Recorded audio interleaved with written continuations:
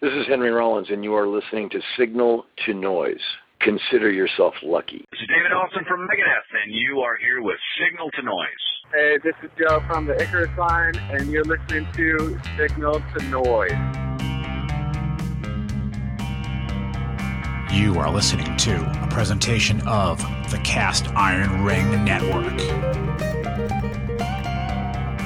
For more great content like this, head to castironring.com, your number one source for the best music podcast on the net.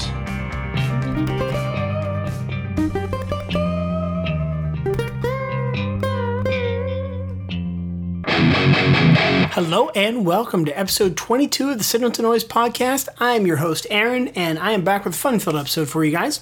So let's get into just some updates. So on episode 21, I had Pete Holm of the Firefly Pick on, talking all about that. I want to give you guys a project update. As of right now, as I'm recording this, they have 14 days to go, $22,000 raised out of $30,000. It's close, so if you're looking for something interesting, I've seen a lot of posts saying, oh, this will make a great Christmas gift if you have a guitarist on your list, or maybe you know somebody who never knows what gift to get you. This would be a great thing to suggest. So go out there, support this project, get behind it. I really want to see this come to light. So that's some interesting stuff here. So at the top of the show, you heard the Cast Iron Ring. The Cast Iron Ring promo, I guess, for lack of a better term. Cast Iron Ring is the network of podcasts I'm a part of. We got a lot of great shows, so head over to castironring.com and check those guys out. I know you hear me talk about John, Rock, and Scott all the time. Those are all three different shows: Radioactive Metal, Focus on Metal, and Iron City Rocks. There's great content coming out there. Plus, we've got Wiki Metal, we've got Bob Nalbandian and the Shockwaves, we've got the Bonehand Heavy Half Hour, Victor's Podcast, Mars Attacks, we've got Carl in the UK with Weird Ways. I think I got everybody this time. I don't think I missed anybody. But so a lot of great content out there, so let's check it out. All right, now let's start talking about who we're talking to tonight. Okay, so tonight's interview is with Joe Cardamone. He is a singer, guitarist in the punk band, or I guess proto-punk. I hate using the term punk for these guys because there's so much more you'll see when I play their music here. But it's called the Icarus Line. They have a brand new album out called Slave Vows. Check it out. It's worth it. You'll hear us talk about it in the interview. The opening track, Dark Circles, a masterpiece. Absolute masterpiece. It's almost 11 minutes long. Just absolute masterpiece. Check it out. So Joe and I have a very interesting talk. He's in California. You see interesting things on the California highway, as you'll hear in this interview. And before we start the interview, let's listen to the track Marathon Man.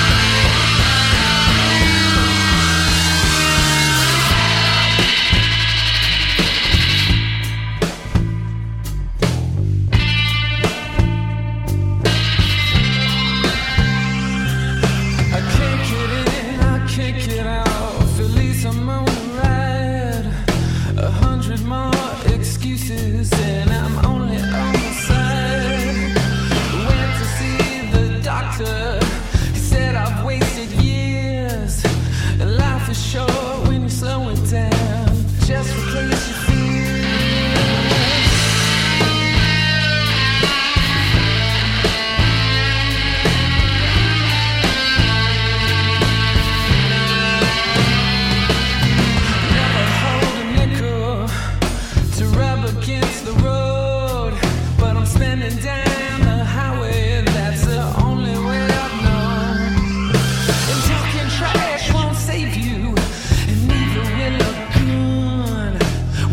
second guess my anger. I'm in and then I'm done.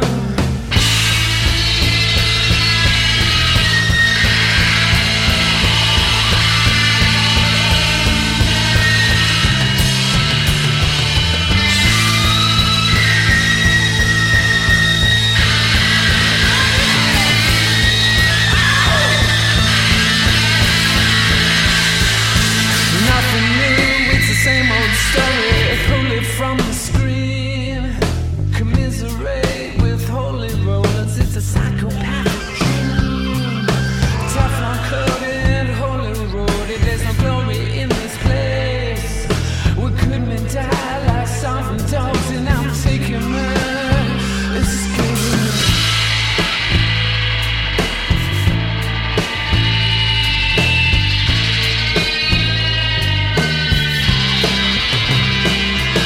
Remember all them promises from exaggerated lies. Who wouldn't waste a drop of piss if they saw me catching fire? It's all or nothing if you're living something, and I'm never giving up. I plunge the knife toward my heart, but you're the one I could.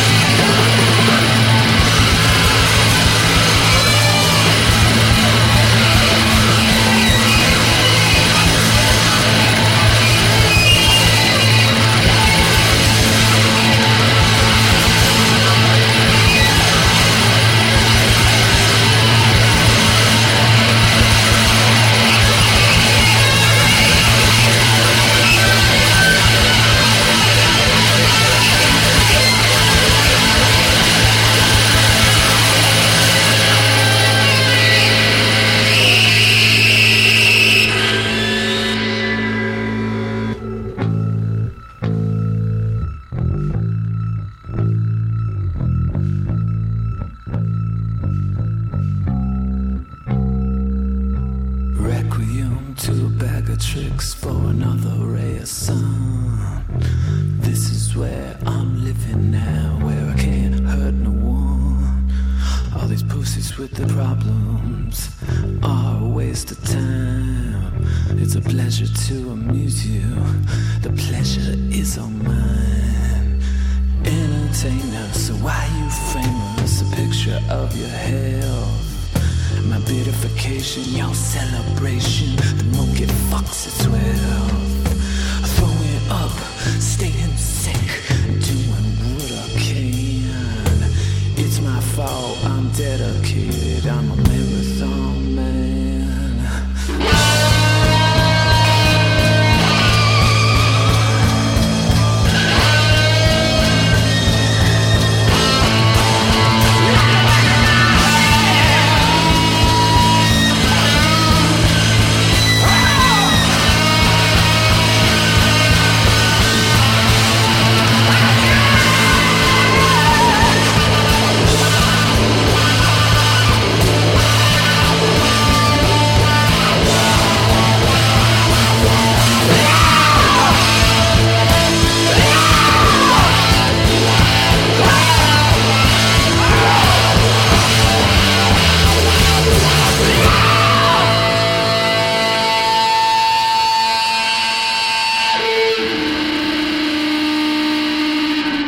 Ladies and gentlemen, I am here with Joe Cardamone of Icarus Line. Joe, how you doing, buddy? It's hot. We're in traffic. we're on the 5 South. Nice. Anyone who knows about that knows it's a fucking turns into a fucking asphalt graveyard. Oh, that's making me laugh. So you've got quite the California traffic jam going. Oh, yeah. So, only my second time in California, since we're talking about California traffic.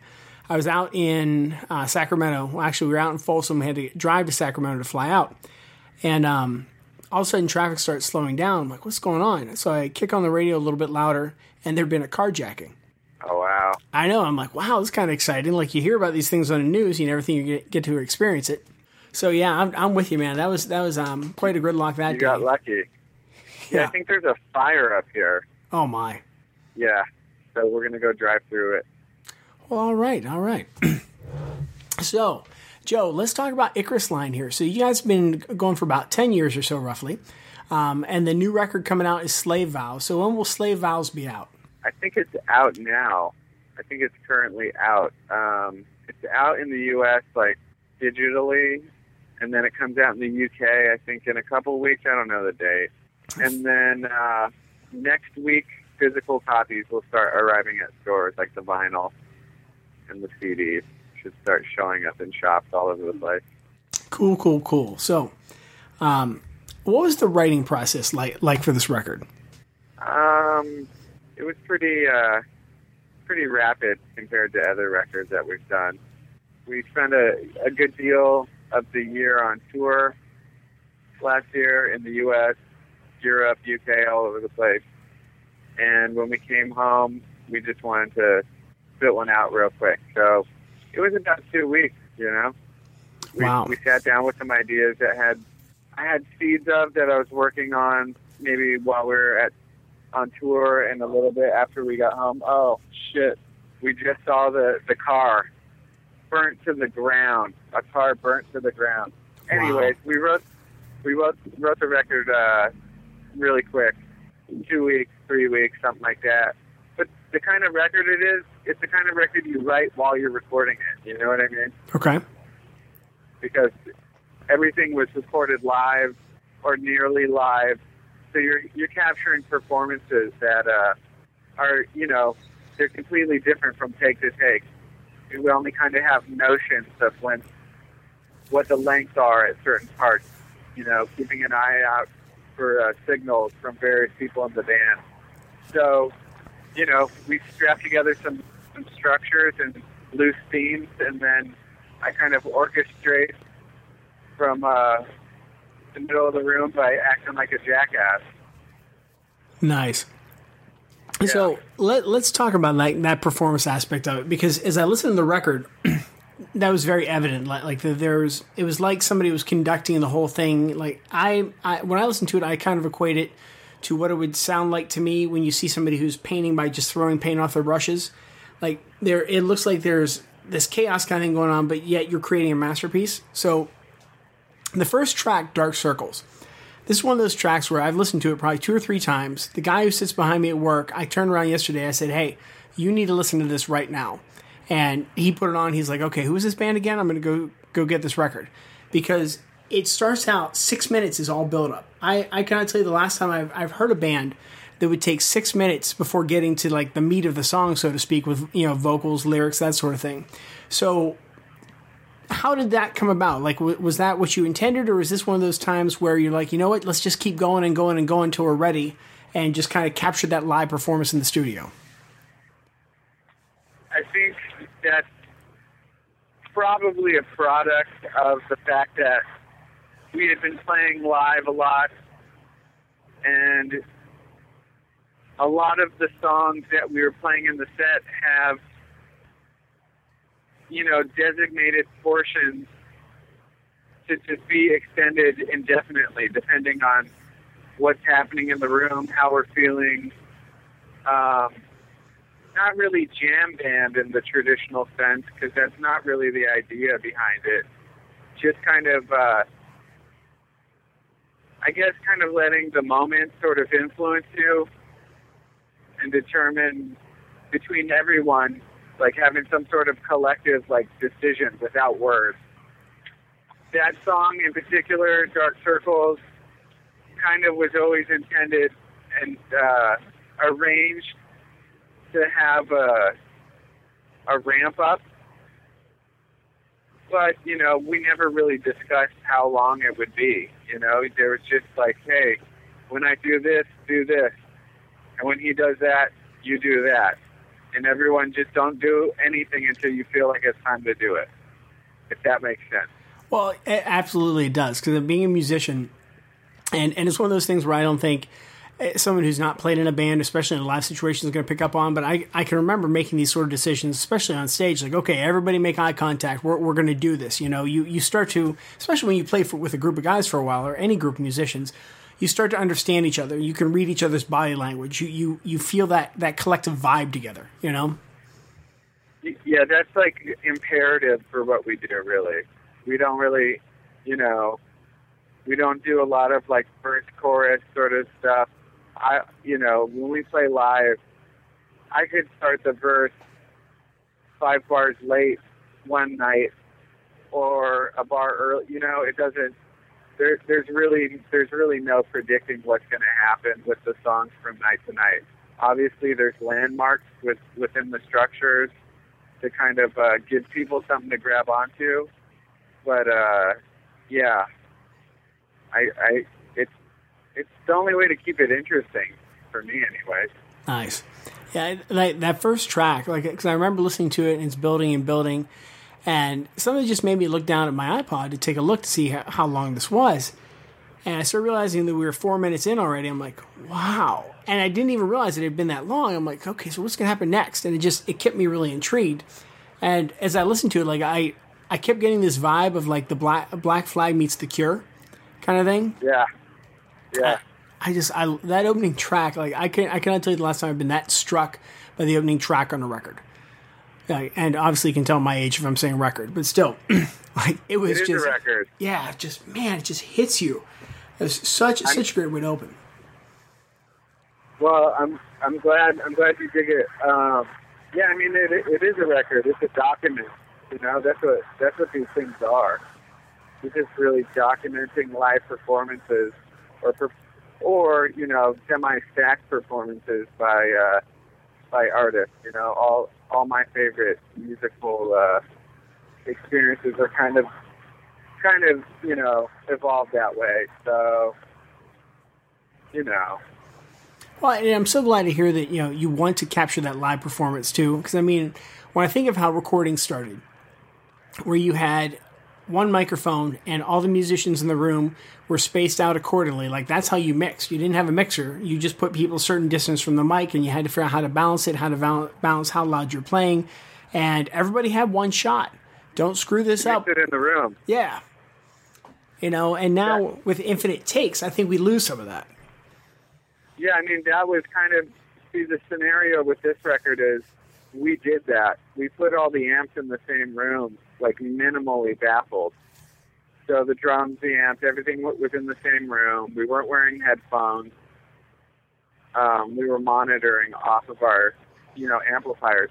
So, you know, not to get too nerdy about it, but that's basically what we had to do. We had to balance it to some extent in the room. I mean, things are, you know, spot mics, but there's only so much separation. And that wasn't really a concern anyways. We weren't worried about separation. But, you know, you have to get it right in the room in order for it to sound right anywhere else if you're going to do it that way. Agreed. Now, how much room sound comes through in the recording, and how much is like added reverb later? There's fairly little reverb. Probably, I don't think I used any reverb actually on most of it. Okay. The only stuff that sounds like reverb would be me pumping, you know, a tambourine or a snare out into my hallway that I use as a chamber, and wheeling a speaker out there and throwing a microphone down at the other end. So there's no reverb used. There's some reverb on the vocal, but that's just on the space echo that I had my vocal running through while I was tracking it. Nice. So any reverb heard is was done as either part of the performance, which all of the vocal effects I did live, you know. I produce records for a living.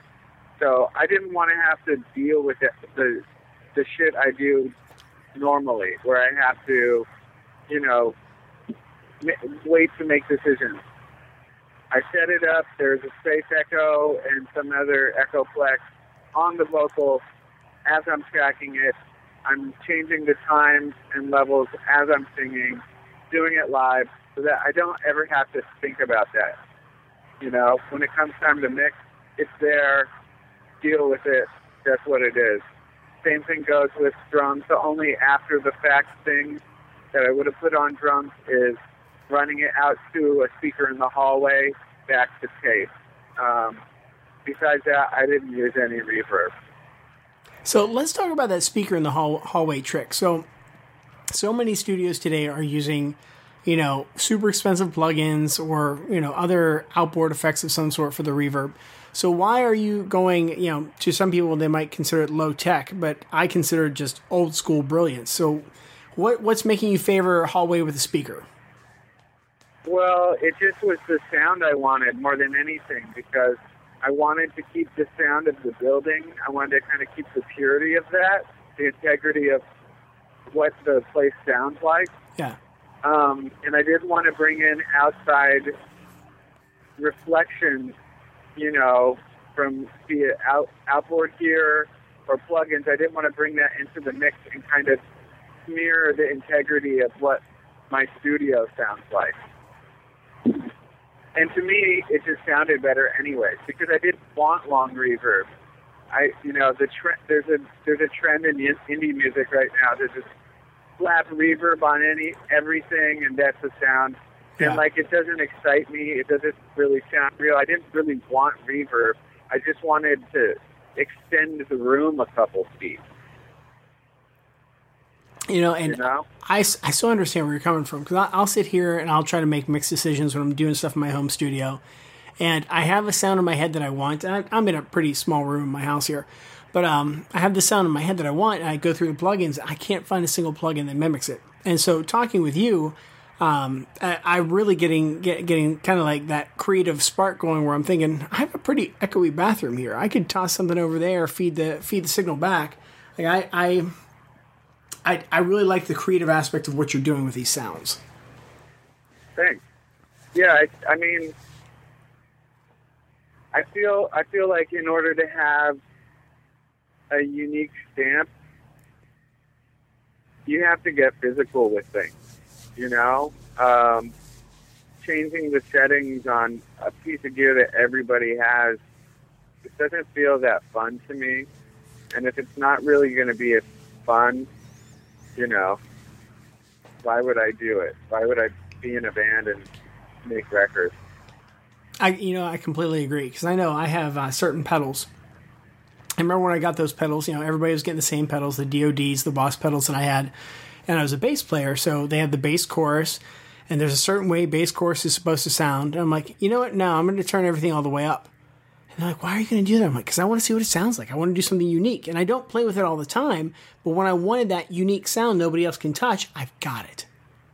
Yeah, you know, exactly. By messing around here. And the use of pedals on this record, I blew me away. And I was looking at your gear list for the Valley Recording Company, and it said that you guys have like this numerous array of pedals. So what were the pedal board setups like? Like, I heard a lot of tremolo, at least I think it was tremolo. Yeah, there's definitely... It's actually probably a lot simpler than you would think. Mostly my guitar was just an overdrive, like a color sound, an old color sound overdrive, into some fuzz box. I don't know. I switched out a different fuzz every song. Not for any reason in particular, but just to, you know, have some tonal complexities.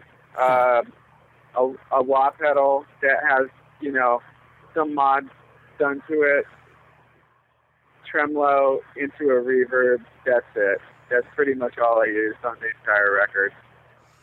And that goes for everyone, really. The organ and Wurlitzer had a couple weird little octave settles here and there. I think that electro-harmonic ring thing was something that we used. Okay. A lot on the Wurlitzer to kind of bring it out of Wurlitzer land, because, you know, we don't need another record with a Wurlitzer on it right now. So, what kind of tremolo did you use? Because I'm really a tremolo nerd. I just picked up a Demeter tremolo when I was on a recent business trip here, and I love it. The ZVEX Sonar. It's pretty much the best one out there. Okay. It's the best one I've heard, anyways. You know, it's extremely versatile, but man, it goes for days. It works well for a group like ours that has a lot of.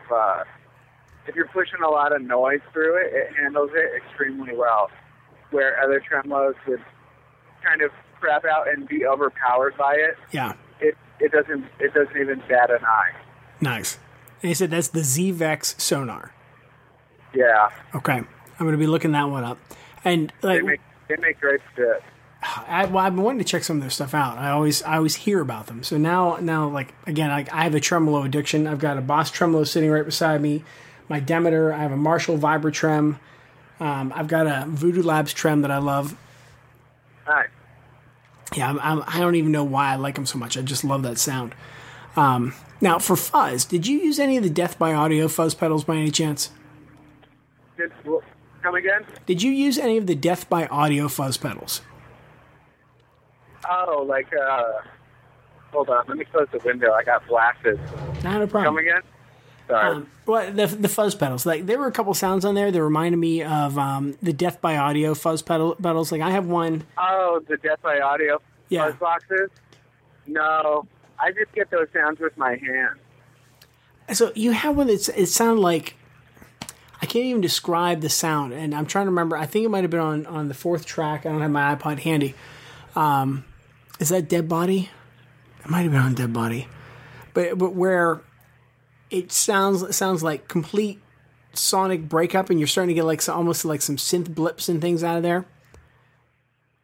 Yeah, honestly, a lot of the distortion tone would be the way the guitar is played. I'm usually using a metal pick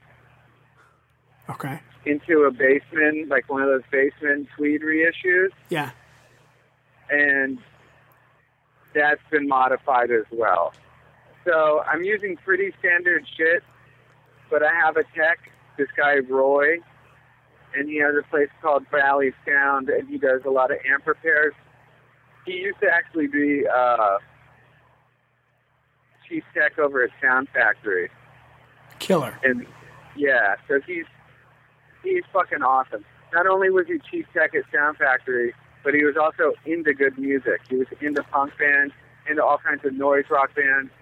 He knows he has like a vernacular for what the fuck we're going after. Yeah. So not only is he extremely knowledgeable in gear from the floor to the walls, but he also knows what music sounds like. So he works with me on a lot of my gear, and we kind of, there hasn't been a concept that I've thrown at him that he hasn't been able to do. That's awesome. Yeah, it's great. It's great. So a lot of it is minor tweaks to normal gear or semi-normal gear, but I would say the biggest portion of it, and what I tell everyone, is 90% of tone is in your fucking hand. I agree with that. You know, it's in your hand. It's like, if you could, I could play any piece of firewood and it would sound like me. You know? Yep. So that's where it's at, really.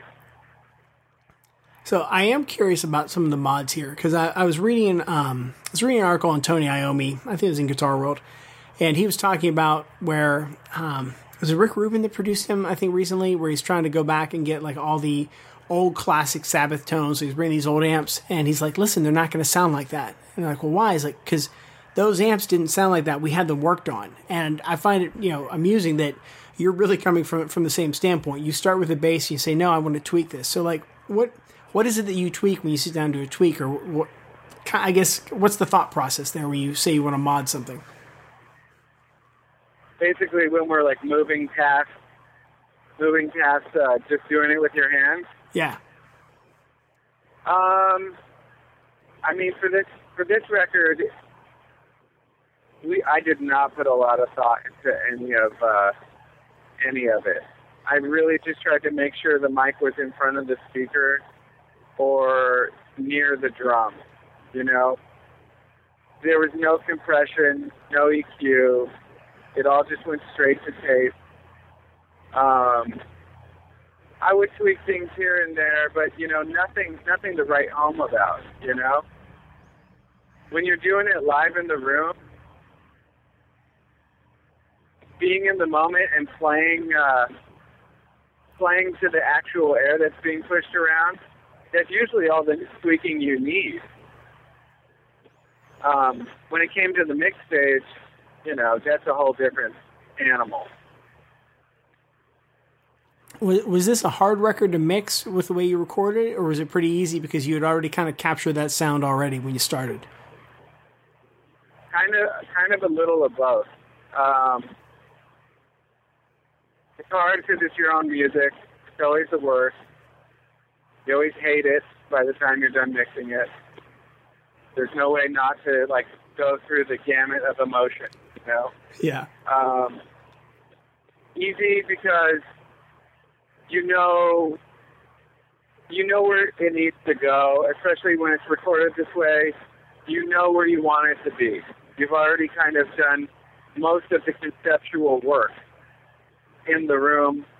The concept's there. Now it's just your job to kind of do some quality control and maximize the potential of what you've captured.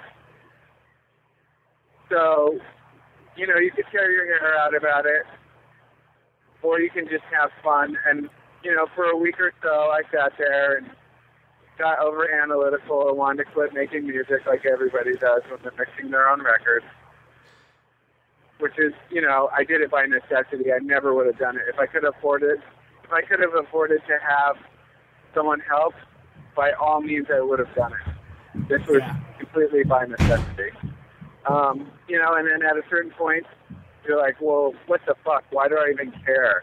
Like, let me have fun like I'm listening to my stereo, and start performing mixes just like you performed in the room to keep it alive. I mean, that's really what I ended up doing was I started pushing faders and playing along to the band playing it on tape, and next thing you know, it has life again, you know? Yeah. I think if you do that all the way down the chain, it can translate.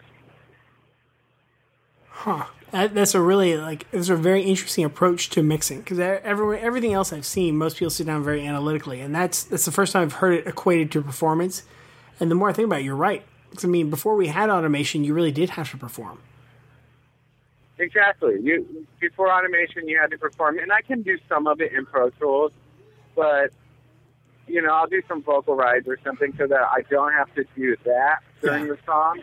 That's taken care of, because that's kind of a tedious sort of thing anyways, which can take you out of the moment. You know, I'll write a fucking vocal ride and then just play the band along with them. You know, I mean, I think Lee Scratch Perry has done that for years too. I think he had his like console installed at standing height, so he could stand and play along to the songs. And I don't see why, you know, that's a great way to be. Yeah. Yeah, I gotta agree with that. So how did you get into recording in the first place? I knew my time was running out in the record label universe. I knew that people were going to stop giving us money. It was a fluke that we ever got money in the first place, you know.